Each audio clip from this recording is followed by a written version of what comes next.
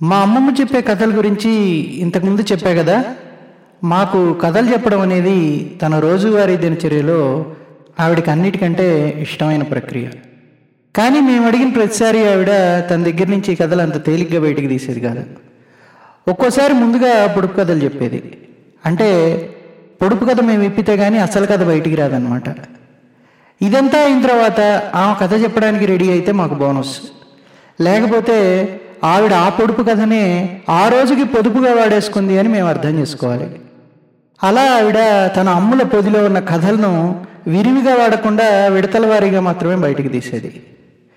మేము కూడా ఆవిడ చేత కథ చెప్పించుకోవడానికి వంకర టింకర షో, వాని తమ్ముడువా, నల్లగుడ్ల మీ, నాలుగు కాళ్ళామే లాంటివి, తోకలేని పిట్ట 90 మైళ్ళు, తొడిమిలేని పండు ఎన్నటికీ ఉండు లాంటి పొడుపు కథలు రాగయుక్తంగా పాడుకుంటూ సమాధానాలకు తెగ ఆలోచించేసి మా చిన్న బుర్రల్ని సానబెట్టేసి నానా కష్టాలు పడేవాళ్ళం. కథల కోసం అని చెప్పి పగలంతా ఆవిడికి పనుల్లో సహాయం చేస్తూనో, ఆవిడకి కావాల్సిన వస్తువులు అంగడికి వెళ్ళి వెంటనే తెచ్చిపెట్టడమో, ఇట్టా పొద్దస్తమానం ఆవిడ చుట్టూనే తిరిగేవాళ్ళం.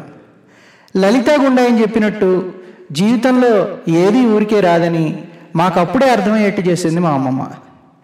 ఆఖరికి సాయంకాలం ఆటలకు వెళ్ళిన మేము మేతకెళ్ళిన పశువులు ఊర్లో అడుగు పెట్టకముందే వెనక్కి వచ్చేసి తద్వారా ఆవిడని సంతోషపెట్టి కథలు సాధించుకునేవాళ్ళం. ఈ సందర్భంగా చెప్పాలంటే ఆవిడకు మా గురించి చాలా భయాలుండేవి. పశువులు తిరిగి ఇళ్లకు వచ్చే వేళ మేము వాటి మధ్యలో పడి నలిగిపోతామనో, మేము ఆటల్లో పడి పశువుల కోసం ఉంచిన కుడితు తొట్లల్లో పడిపోతామనో, ఇలా రకరకాలుగా. మేము ఆటల నుంచి రావడం 10 నిమిషాలు లేట్ అయినా మమ్మల్ని వెతుక్కుంటూ ఆవిడే ఊర్లోకి వచ్చేసేది. అలా వచ్చినప్పుడు మేము కానీ కనపడకపోతే వెళ్ళి అమాంతంగా అన్ని కుడితు తొట్లల్లో చేతులు పెట్టి దేవేసేది. ఆవిడ మా ఊర్లో జనాల్ని, అయ్యా మా చిన్నోడిని ఎక్కడన్నా చూసారా, మా బేబమ్మ ఎక్కడన్నా కనబడిందా అని అడుగుతూ వెతుక్కుంటూ రావడం. ఎక్కడికి పోతామమ్మమ్మ, మేమేమన్నా చిన్నపిల్లలు అని మేము ఆవిడని విసుక్కోవడం నాకు ఇంకా గుర్తే.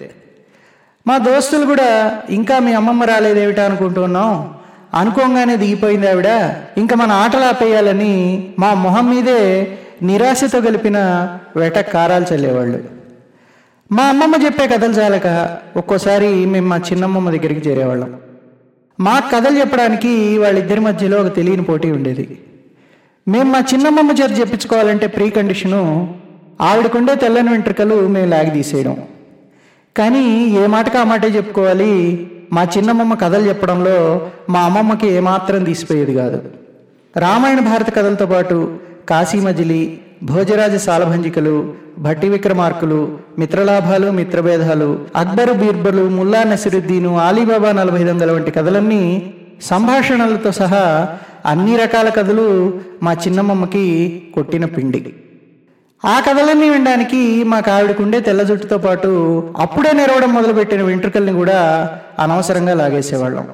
మా చిన్నమ్మమ్మ కథలు, వాటిలోని సంభాషణలు చేతులు తిప్పుతూ కళ్ళతో హావభావాలు పలికిస్తూ చాలా నాటకీయంగా చెప్పేది. ఈ సంభాషణలు పలకడం అనేది నాకు ఎంతగానో నచ్చిన అంశం.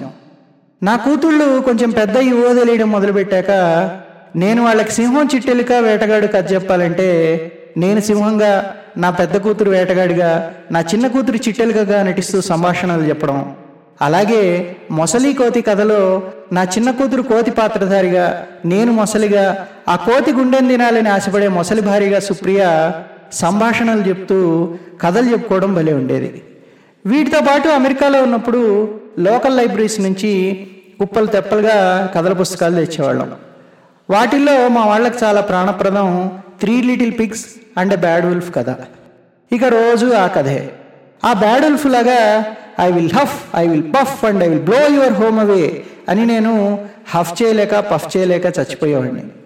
హఫ్ చేయడం ఏమాత్రం తగ్గినా నా కూతుళ్ళు నీలో బ్యాడ్ వుల్ఫ్ మాకు కనబడడం లేదు అని నా చేత ఇంకా ఎక్కువ ప్రాక్టీస్ చేయించేవాళ్ళు. ఈ కథతో పాటు వాళ్ళకి curious George, Caillou, Clifford, Arthur, Barney, dragon tales, Winnie the Pooh లాంటి కథలు చదివిందే చదివిచ్చేవాళ్ళం.